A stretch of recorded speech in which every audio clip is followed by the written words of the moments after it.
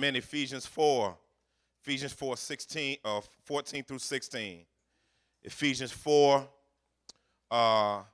14 through 16. Let's get at it. Let's get at it. We're still in our series through the book of Ephesians, line by line, precept upon precept, as we dive in and get engaged by the word of God. When you get there, say amen. All right, let's dig at it. Verse 14. So that we may no longer be children, say children, tossed to and fro by the waves and carried about by every wind of doctrine, by human cunning, by craftiness in deceitful schemes. Rather, speaking the truth in love, say speaking the truth in love. We are to grow up in every way into him who is the head, into Christ, from whom the whole body, joined and held together by every joint with which it is equipped, when each part is working properly, makes the body grow so that it builds itself up in love. If I could tag this text for a few minutes, I'd like to talk about as a topic, the griminess of gospel unity. The griminess of gospel unity. I don't know about you, but if you're going to be a Christian and you're going to walk with God through Christ, you can't have an idealistic human philosophy of what it looks like to be a Christian. Idealism means that you create a standard of what it looks like for the body of Christ to be conformed to the image of your perceptions. And so what happens is whenever anything in our lives gets in the way of that, we recognize and realize, family, hopefully, that God ain't conforming nobody to our image here. That's like that's not the goal. Now, we got a lot of expectations of folk. We got a lot of expectations of people. We even have a lot of expectations of the church. And when that doesn't happen to us, we get a little bit unsettled. However, here in this passage, we saw last week that God is growing us into the stature and measure of Jesus Christ. That means to look like Jesus Christ, not to look like the bishop, not to look like the apostle, not to look like the person that we like the most on TV, not to look like some superstar pastoral Christian, but to look like Jesus. So he's not, and guess what? He's not going to conform anybody to the image of what you'd like him to be conformed to because you have personal preferences of servitude in your mind. And so what God is going to do is he's going to work at that reality. However, as God works it out, it's real dirty. It's messy. It's trifling. It's raggedy. It's rough. It's rugged, and it's painful. That's what we mean by grimy. Not just hood, but struggling. But with a struggle that's already has a victory in mind. Because we're not fighting for victory, we're fighting from victory. And so Christ's finished work on the cross has alley-ooped us to win. In other words, Jesus Christ is like this. He'd do that Magic Johnson pass with the cross like that. And then you come up the lane, you like this. Thank you, Jesus. Crack it down. You know what I'm saying? See, Jesus know how to pitch the ball right. Some of y'all need to learn how to play some ball anyway. That's a whole nother, y'all throwing it all up. You got to throw it right. Jesus just put it right in front of the rim and you just go, kick it. Put it right in there. That's how Jesus Christ set us up to win. So this passage, though, even though he set us up to win, it doesn't tell us what the fouls are going to look like on the court. See, the playbook don't let you know you're going to get fouled on the way to the basket. That just happens. So what happens is he begins in this passage talking about what it looks like to get fouled. So here up in the verse, which brings us to our first point on the griminess of gospel unity, brings us to our first point. We're going to talk about the enemies of gospel unity. They're enemies of gospel unity. And interestingly enough, we'll talk about the devil later, but this text ain't talking about the devil. It's talking about folk. Somebody ought to hear me today. And so right here in this verse, in verse 14, it says so that. Say so that. That's good right there. See, so that is a purpose clause. In other words, to tell you the reasoning and purpose behind what was written. And we learned in our last time together that God gave apostles. You remember that? And that the office of apostle has dissolved, but the gift hasn't. That's like a startup gift to start things up. If you didn't catch that last message, grab it. But it's one who starts ministries, not bishops over ministries. They start ministries and it's a missiological gift. And it equips the body in order to be able to begin stuff in order that God may continue stuff. All right? But then you got the prophetic gift, not office. Office dissolved with John the Baptist. OT, New Testament is the gift of a prophet. We saw that prophet exhorts, challenges, and confirms God's word to God's people for the building up of God's people. We saw evangelists. Evangelists we saw wasn't a person that goes and talks to Christians in revivals. That's not an evangelist. A biblical evangelist actually goes out and ministers to lost people, comes back to the church, and tells the church how to do it. That's called equipping the saints for the work of service. Then we got pastors, which can be the office, but here is the gift of pastor, not the office of pastor, based on 1 Peter chapter 5, verse 1 and 2. Now here, that means that a lot of people can be gifted, or not a lot of people because the equipping gifts is a small group, but more than just the pastoral leadership have a pastoring gift without the office, okay? And we saw teachers, but we said every pastor must have the gift of a pastor, and every teacher isn't a pastor. We saw that, right? But these gifts are used to the building up to the body so that we can do what? Grow up. Say grow up. Yeah, baby. These gifts are given so that everybody may grow up. Now, as we look at this here in this passage, it says something interesting. He says, the purpose I said all that for, the purpose of the body growing up, not individuals, the body, is that you may not be children. Now, I play Xbox, 360 right now. I play that a little bit.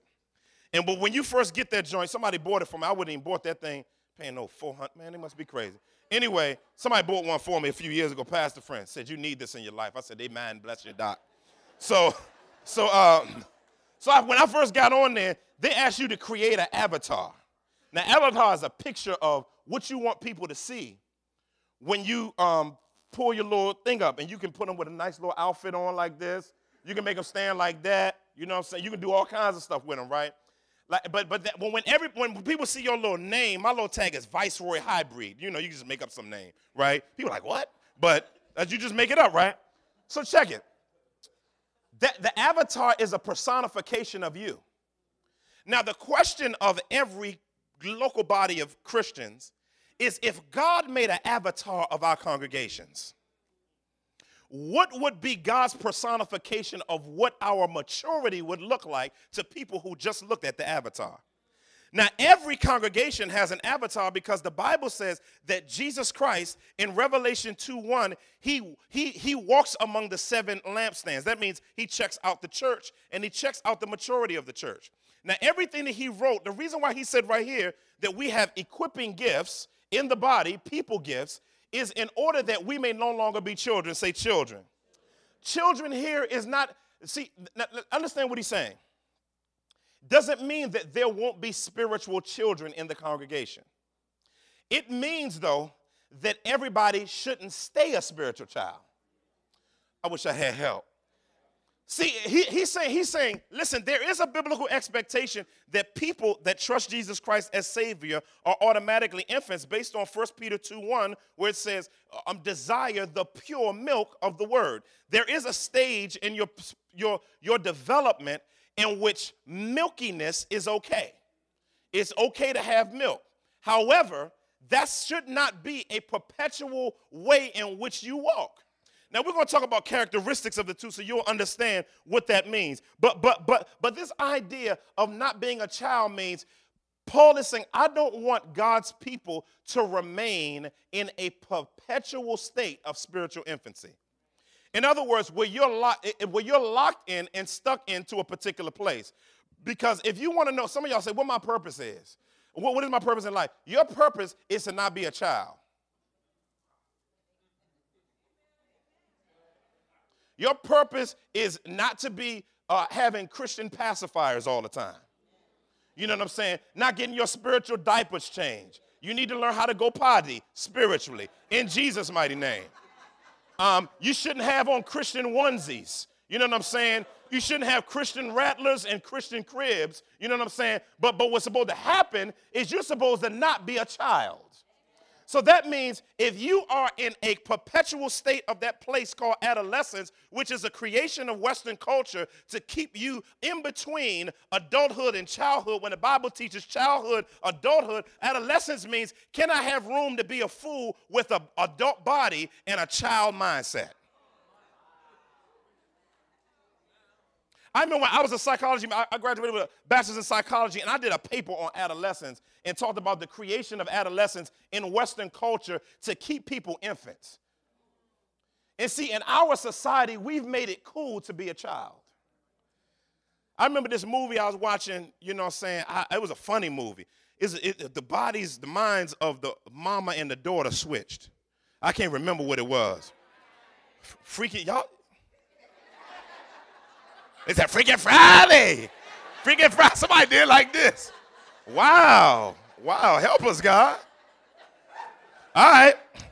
And so it was funny to see mama like 40 with a 16-year-old attitude. It was the weirdest thing to look at her walk around, please. And she's like, nah, you 50. But it was her and somebody. That's what some of us are like spiritually. And see, so the Bible's expectation is that we'd grow up. I'm going to stay on this for a few more minutes. Because this expectation isn't just something that you do on your own. It's something that God has booby-trapped your soul to expect. And that's why he's giving the equipping gifts to the body in order to make sure that the body grows. Now, not just you individually, because it's never about just one person. It's always about God's entire community, and as a matter of fact, it's about his kingdom. But now he says that you may not be children. Then he says, this is what it looks like to be a child. He says, to not be tossed to and fro by waves and carried about. Oh, my God. If I had 45 minutes more, I'd just stay on this. This word is an interesting word. It means to be unstable of opinion, to fluctuate every which way, to frequently change the way one believes, to be disturbed easily, to be thrown into a perpetual state of confusion. The image points to a ship. Now, you got to understand, they have, they had speedboats back then. Speedboats with some dudes with their shirts off going heave-ho. You know what I'm saying? It wasn't no speedboats back then.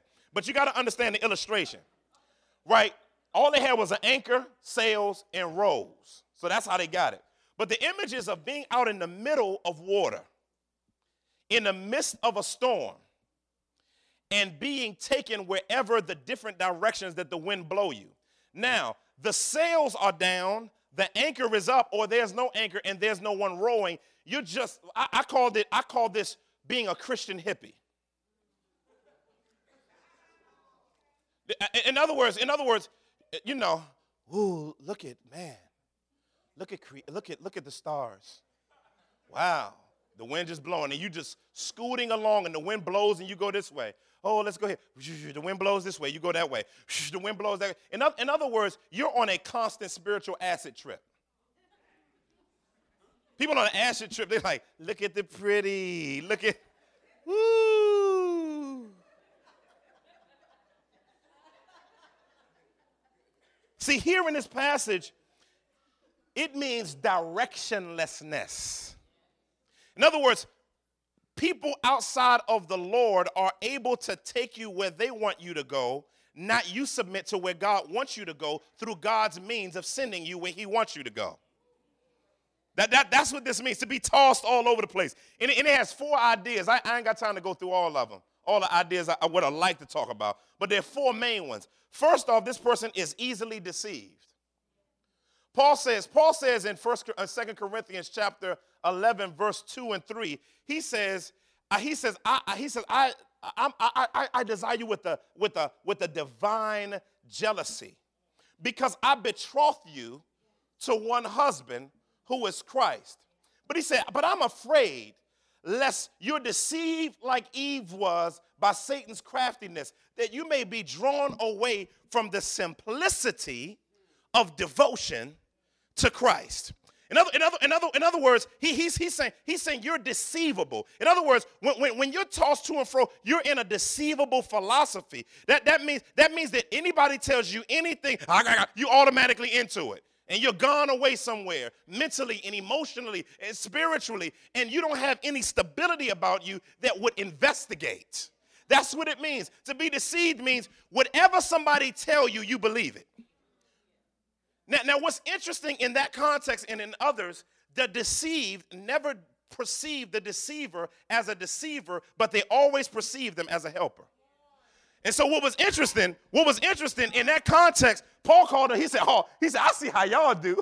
You like fly cats, super apostles, but I've been beat up, jumped, shipwrecked, hit 39, hit several times with 40 lashes minus one. He said, see, that's what it looked like to do what I do. But them cats look good the way they do what they do, but you believe more of what they say because it looks like more of what you would like people to look like, but I'm looking more like what it looks like to be under Christ's hand and under difficulty. But you see the real anointing of God as a sub-anointing, rather a super anointing.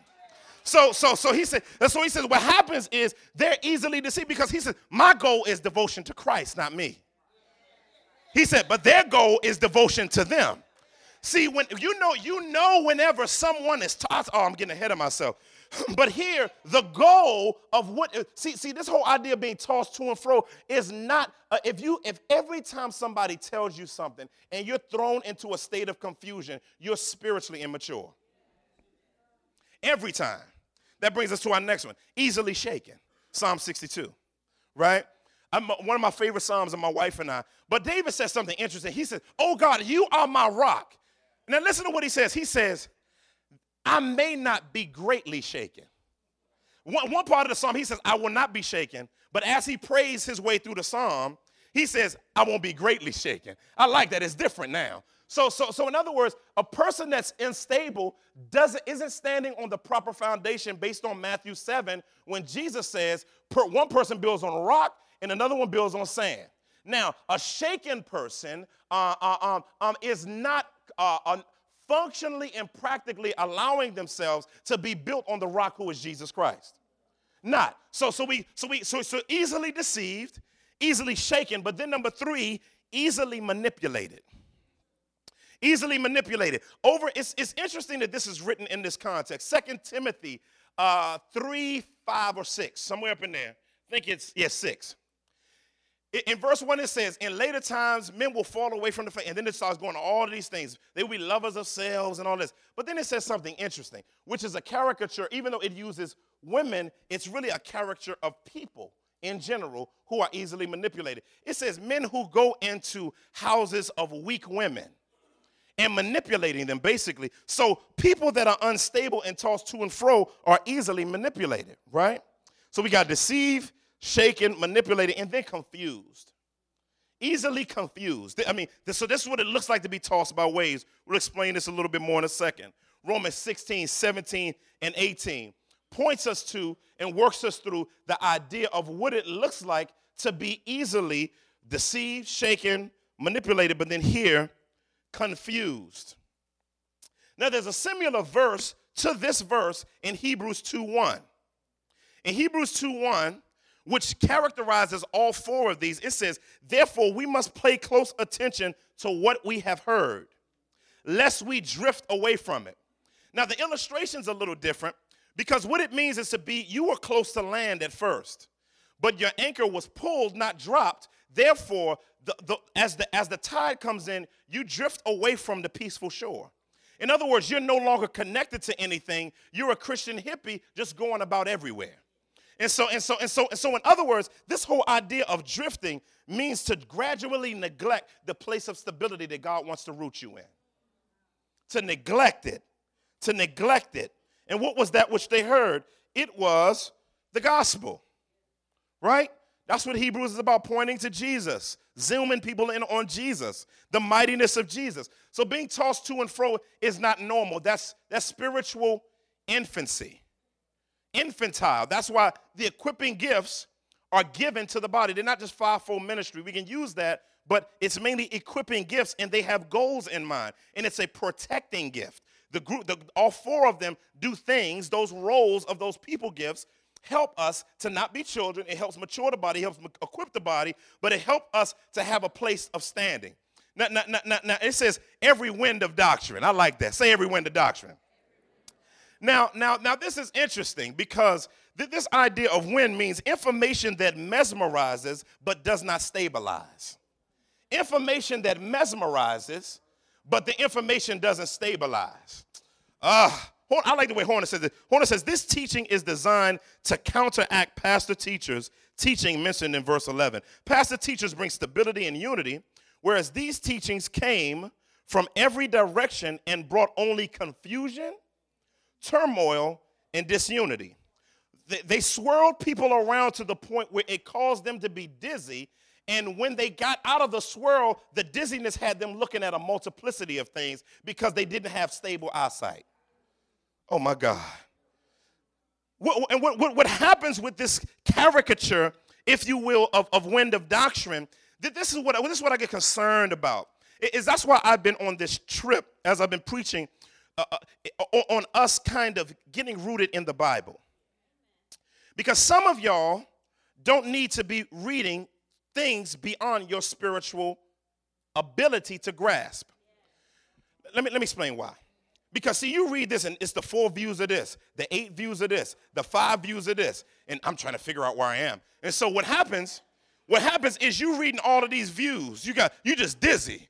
All these views, and you ain't mature enough to process buttermilk. You know what I'm saying? And all over the place. So you say, well, this guy says this, and this one says this, and this one says that. But this guy, he says this. He has a little bit of a different spin on it. And he has this, and he has this, and he has that. And all you look, and you just swirling. Well, listen, when I take my youngest son, he loves for me to do like that. I love to spin him around. I just spin him around, and then I just set him on the ground. And he just be like this. And he just looking around laughing and carrying on. Because he like to be dizzy. You know what I'm saying?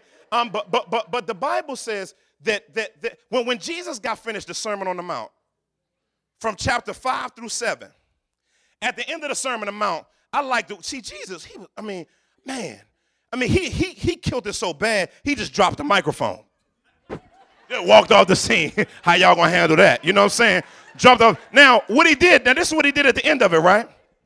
This is what people were left with when they heard him teach. They said, what's this? A new teaching? He doesn't teach like the Pharisees and Sadducees. He teaches as one with authority. In other words, he's not quoting a bunch of people and not coming to a conclusion. I wish I had some help. But what he's doing is he's stating the edicts of Yahweh. And as he states it, what did he end on? What was the last parable he said there? It was 2 foundations. He said either you're going to build on sand, which is views, or you're going to build on a rock, me. That's what Jesus said. So what happens is this is why it's very, very important for you to develop a biblical stability that allows you to walk in Bible stability, not a bunch of this person said and that person said. Now, the danger, though, of the every wind of doctrine piece is I've seen over my 17 years of ministry, 17 years, one thing that destroys people is people giving steaks to people that need milk. Now, because, see, sometimes, even though the doctrine is solid, it's unable to be handled by the one it's being given to.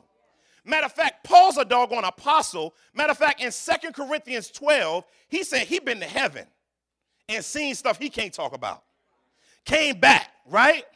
All this. Then he gets in 1 Corinthians chapter 3. He said, man, y'all fleshly. I can't even talk to y'all about what I really want to talk to y'all about. He goes, and whoever's writing Hebrews, he says over in Hebrews, he said, man, I want to tell you more about Melchizedek and his ministry and how it relates to Jesus, but you're spiritual infants and you're not able to handle it.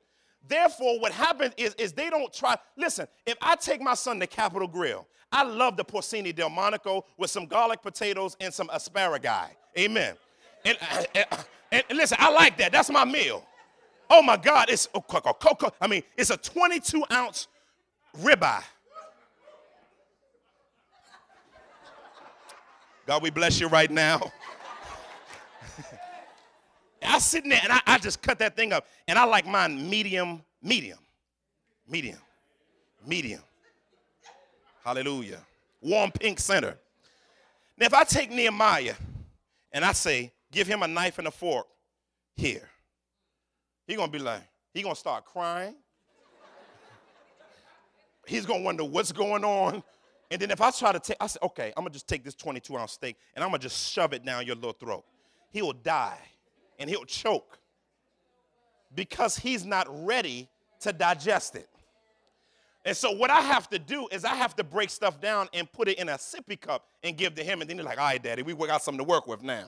You know what I'm saying? And so what can happen is people can be shipwrecked in their faith if we give them information that they're unable to handle too early because we're more concerned with being deep versus their development. And so every wind of doctrine ain't just false doctrine, though. And we're going to see in this, it ain't just false doctrine. Sometimes it's too much doctrine. Now, y'all know, don't be getting in here, oh, he's anti-intellectual. No, y'all know we believe in some theology and some Bible up in here. However, we have to teach one another how to minister to one another. You can't, you lead somebody to Christ and you give them Calvin's Institutes, I'm going to pull off my belt and whoop your behind. I mean, like, how about a Bible that they can read? How about how to spend time with God? How about eternal security versus on eternal security? That's simple. Like, it's not simplistic, but it's stabilizing. See, that's why every wind of doctrine just seeks to impress you with the presenter. So every wind of doctrine just it says carried about here and there. I like the way it says that. Carried here and there. Then it says by human cunning. Now it talks about the characteristics of the one teaching the doctrine. Now, this is an interesting word here. Human cunning means dice player. It means a dice player. Now, it literally means dice player, but in this context, it points to a rigged dice player. In other words, they had big old dice back in the day. They ain't had them little joints like we got. You know, we on the corner watching when the police come, and we're going to be like, we flipping dollars and going like this. You keep going like this. Y'all know what I'm talking about. Oh, y'all trying to act like some of y'all were always in the faith and walking with Jesus. I know some of y'all done been down to, oh, Lord, y'all done been down to Delaware to the thing down there. Y'all know what I'm saying. I ain't even going to say it in church. Some of y'all like, I'm about to go there and get my, at the, what I'm saying, going like this. So, just went past some of y'all, but y'all know what I'm talking about. But a dice player, right? And what they would do is they would weight the dice out, so that when they roll the dice, it would land on the side they wanted it to be landing on, so that it benefited them and not the one that they were rolling against. See, cunning means that I teach you to benefit me. I don't teach you to benefit you. So here, it's indoctrination that causes devastation, not implantation and Christ's exaltation. So when we talk about human cunning, we're not talking about somebody, a mad scientist in a lab with bubbles coming up all over the place, you know what I'm saying, and a white jacket on, and he got a little dude named Igor that's his helper. That's not what I'm talking about, right? So again, human cunning, right? But then he says the way in which the cunning works, right? It says by craftiness in deceitful scheme. Listen to the text, the language. All of this is things that work against unity, right? Now the word deceive here is a really, really rugged word in the New Testament. It's the word deceitful, because it means to cause someone to wander off the path of righteousness.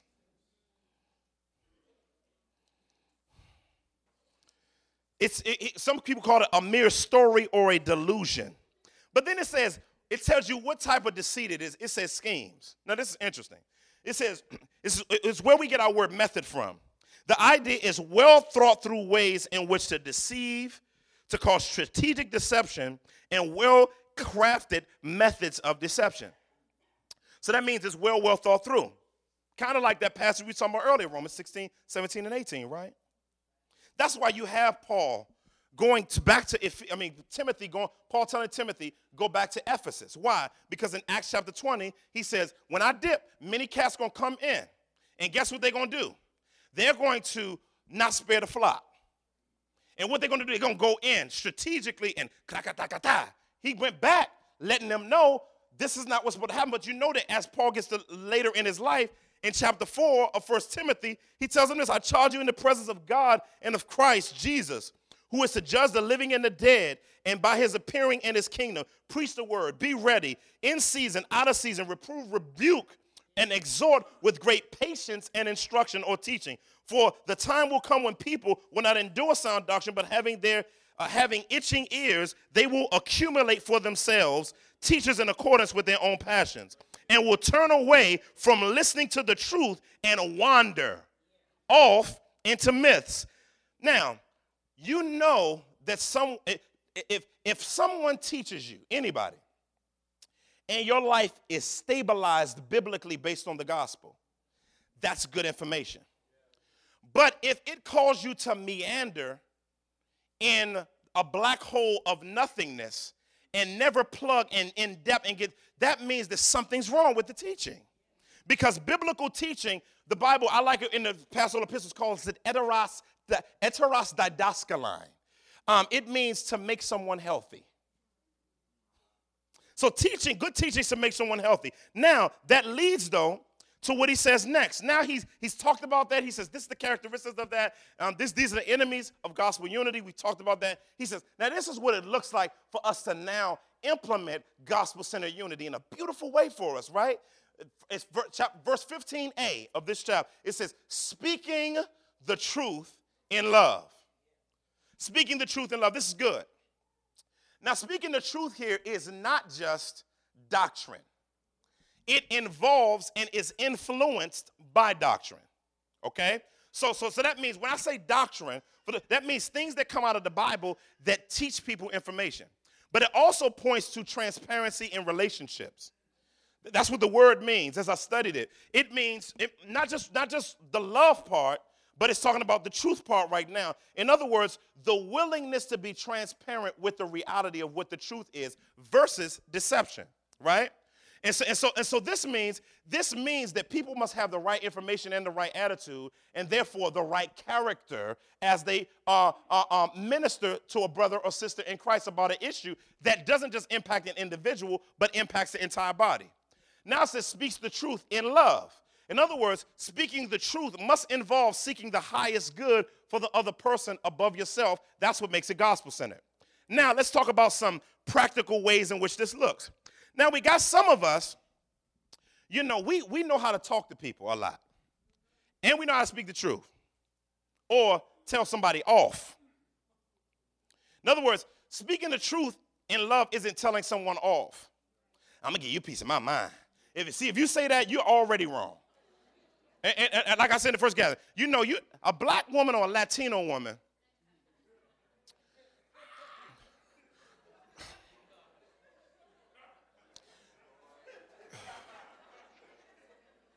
y'all got this thing that's in your circulatory system that your neck, when you, listen,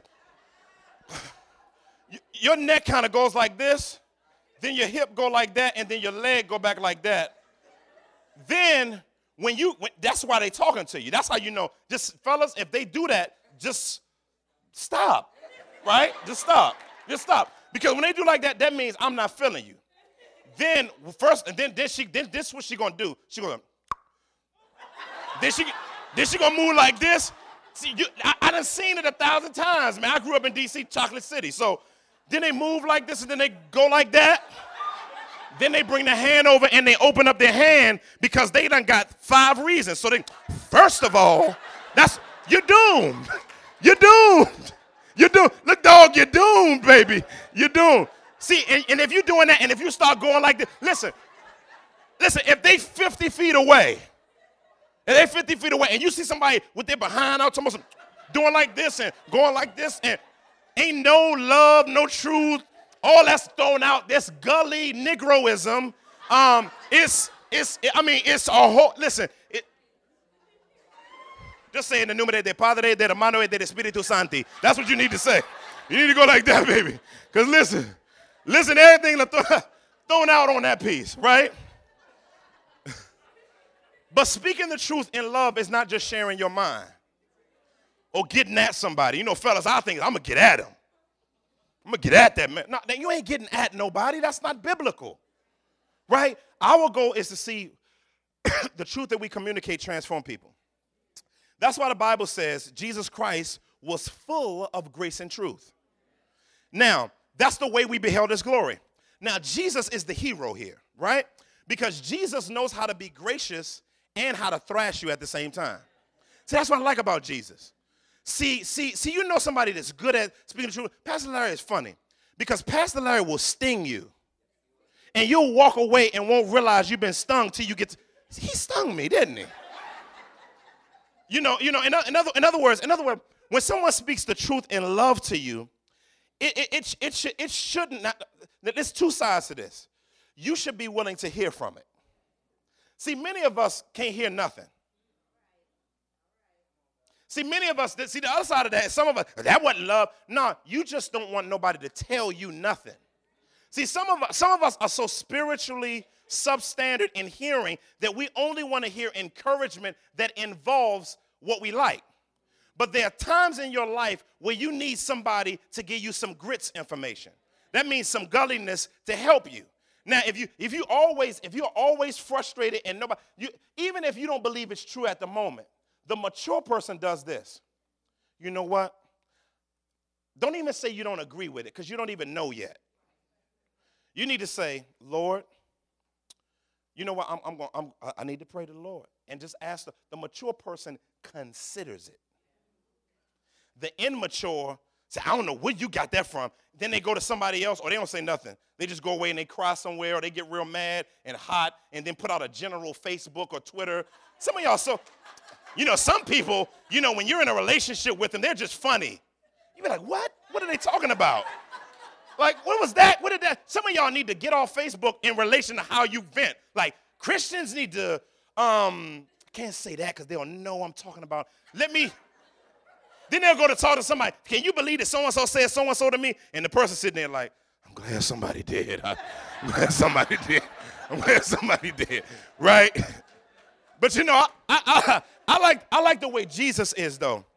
Jesus, right? And he was gully, right? Grimy. In front of the Pharisees with his disciples there.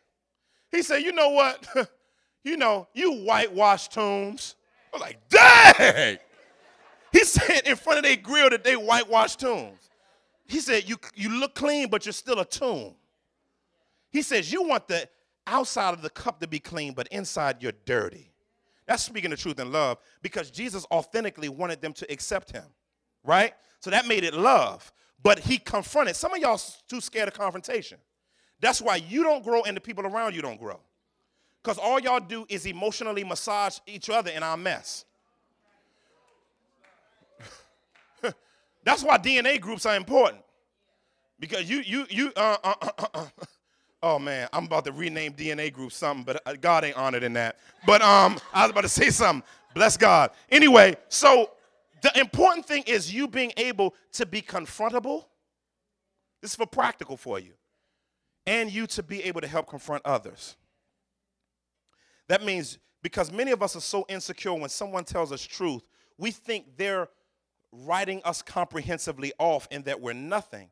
That's because we take ourselves so seriously that when someone challenges us, we don't see it as a growth mechanism. We see it as a death sentence. So that means I want you this week. Go to somebody close to you and say, is there something difficult that you need to tell me that I've been ignoring? I want you to do that. Tell me something, listen, because the gospel calls you to pick up your cross daily and follow him. Not just telling people about Jesus, but being told about Jesus. And that means sometimes you need to go to somebody, tell me something. See, marriage, that's what marriage, see, some of y'all ain't ready to be married. Listen. See, I know when I'm about to get the truth in love. It's an anointing in the atmosphere that happens, right? Because my wife will come. See, all the husbands know what I'm talking about. Y'all know the statement that you hate that God created in the English language. Baby, we need to talk. Now, when you hear baby, we need to talk, oh God, I'm the worst husband on the planet. I'm about to be crucified, dead, and buried. Third day, rose from the dead and ascended into heaven. But that attitude points to our ideal of wanting to be perfect without development. So that means instead of getting on let me prepare what I need to get ready for. You know what I'm saying? Like talking about you getting ready to fight. No, you ain't getting ready to fight. You need to fight you, not somebody else. How about that? So speaking the truth, listen, speaking the truth in love, I'm staying here for a reason. Listen, being spoken to in the truth in love and speaking the truth in love is how we attain to the unity of the faith. If you walk, some of y'all are time bombs. Because, oh God, listen, y'all see the bully tape, the dude with the big fat boy was getting hit in the face, the young boy was going, whop, like doing all like this in front of him, it went, whop. Then a switch went off in Shorty's head. He said, oh, bang! And and then walked off. I'm like, dang! And when I say that, he was a time, he'd been bullied for. See, I remember that day I was getting bullied. And something went off and I just started knocking cats out. That ain't good. You shouldn't be, he could have killed Shorty. Right? Shorty get up doing like this. Like many of us are time bombs because we don't have healthy spirituality that we allow God to do maintenance through the body and how we talk to and how we talk to others. So what happens is when we hear something, we explode. Many of us need a truth and love enema. This week, in Jesus' mighty name, we need you. So, because better is an open rebuke than love that is hidden. Faithful are the wounds of a friend, but deceitful are the kisses of an enemy. If I can hood translate, that means you're two-faced. Don't be a two-faced person. Two-faced means you talk this way one way, and then you get over here and you're talking different. Say the same thing, right? But then he says, I got to close. I got to keep moving. Sorry. He says, we are to grow up, verse 15b, in every way into him who is the head, into Christ. So Christ is the goal of true unity and speaking the truth in love. It says from whom, now listen to how Paul breaks this up. When he says, from whom the whole body joined and held together by every joint with which it is equipped, when each part is working properly, makes the body grow so that it builds itself up in love. Lastly, the gospel unity grows the church. Now, when he says this, he's talking about the entire goal of this entire process. Now, the equipping gifts have to equip the saints how to speak the love, truth and love to one another. So that means all of us need truth and love training, everybody. All of us need it. For those of us who are confrontational and those of us who are passive-aggressive. Those are the ones you got to watch out for, passive-aggressive people. Hit you in the stomach and you don't know it, but you're really being hurt by them, right? But here it talks about this idea by which God, graciously through speaking the truth in love, grows us up. Now, what's interesting is that the equipping gifts are the joints and the joints that Christ used to hold the body parts together here. So now, and then it says if all parts are working properly. So there's a goal in God's eyes for the entire church to be healthy, not a small group of people to be healthy. Because God expects his body to work properly. He expects it. Nothing in this. That's why I like, whenever we buy electronics, my wife bought me an electronic. She bought me a surround sound system, a new one. I like it too. got the subwoofer. That, oh God, bless God for a wife. But there's some about this, but no. What's interesting is she got the extended warranty on it, and the extended warranty is to make sure that as long as I have the system, that I'm able to enjoy the system and that it will work properly. See, many of us got to recognize that these are the ways in which God has eternally warranted the church in order that the church may work properly.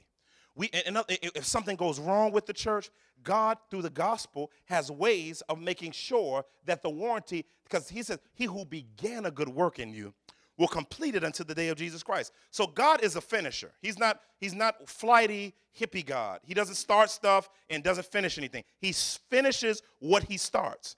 And therefore, one of the things that he finishes what he starts is how the work of the gospel impacts the entire community for his glory. So therefore, your involvement and your willingness to commit has to be a part of the framework of who you are, because you were built that way. We were built that way. And so we're praying that God would foster in us, all of us, a commitment to gospel unity and not to work against what God has called us to work towards. What does it mean to work against gospel unity? To look for our benefit, not the benefit of God's glory and the edification of other people. I like how the old preacher would close in prayer. He said, Lord, may your saints be edified. May your name be glorified and the enemy be horrified. I like that. That's a good prayer. And that's our prayer for us.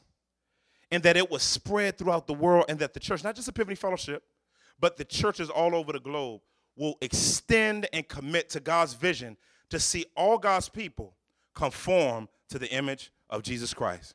Father, we thank you for the opportunity to walk in this unity of the faith that is attained through you. Lord, I pray that this week that we would allow ourselves to hear truth from people, difficult information that we have been sidestepping.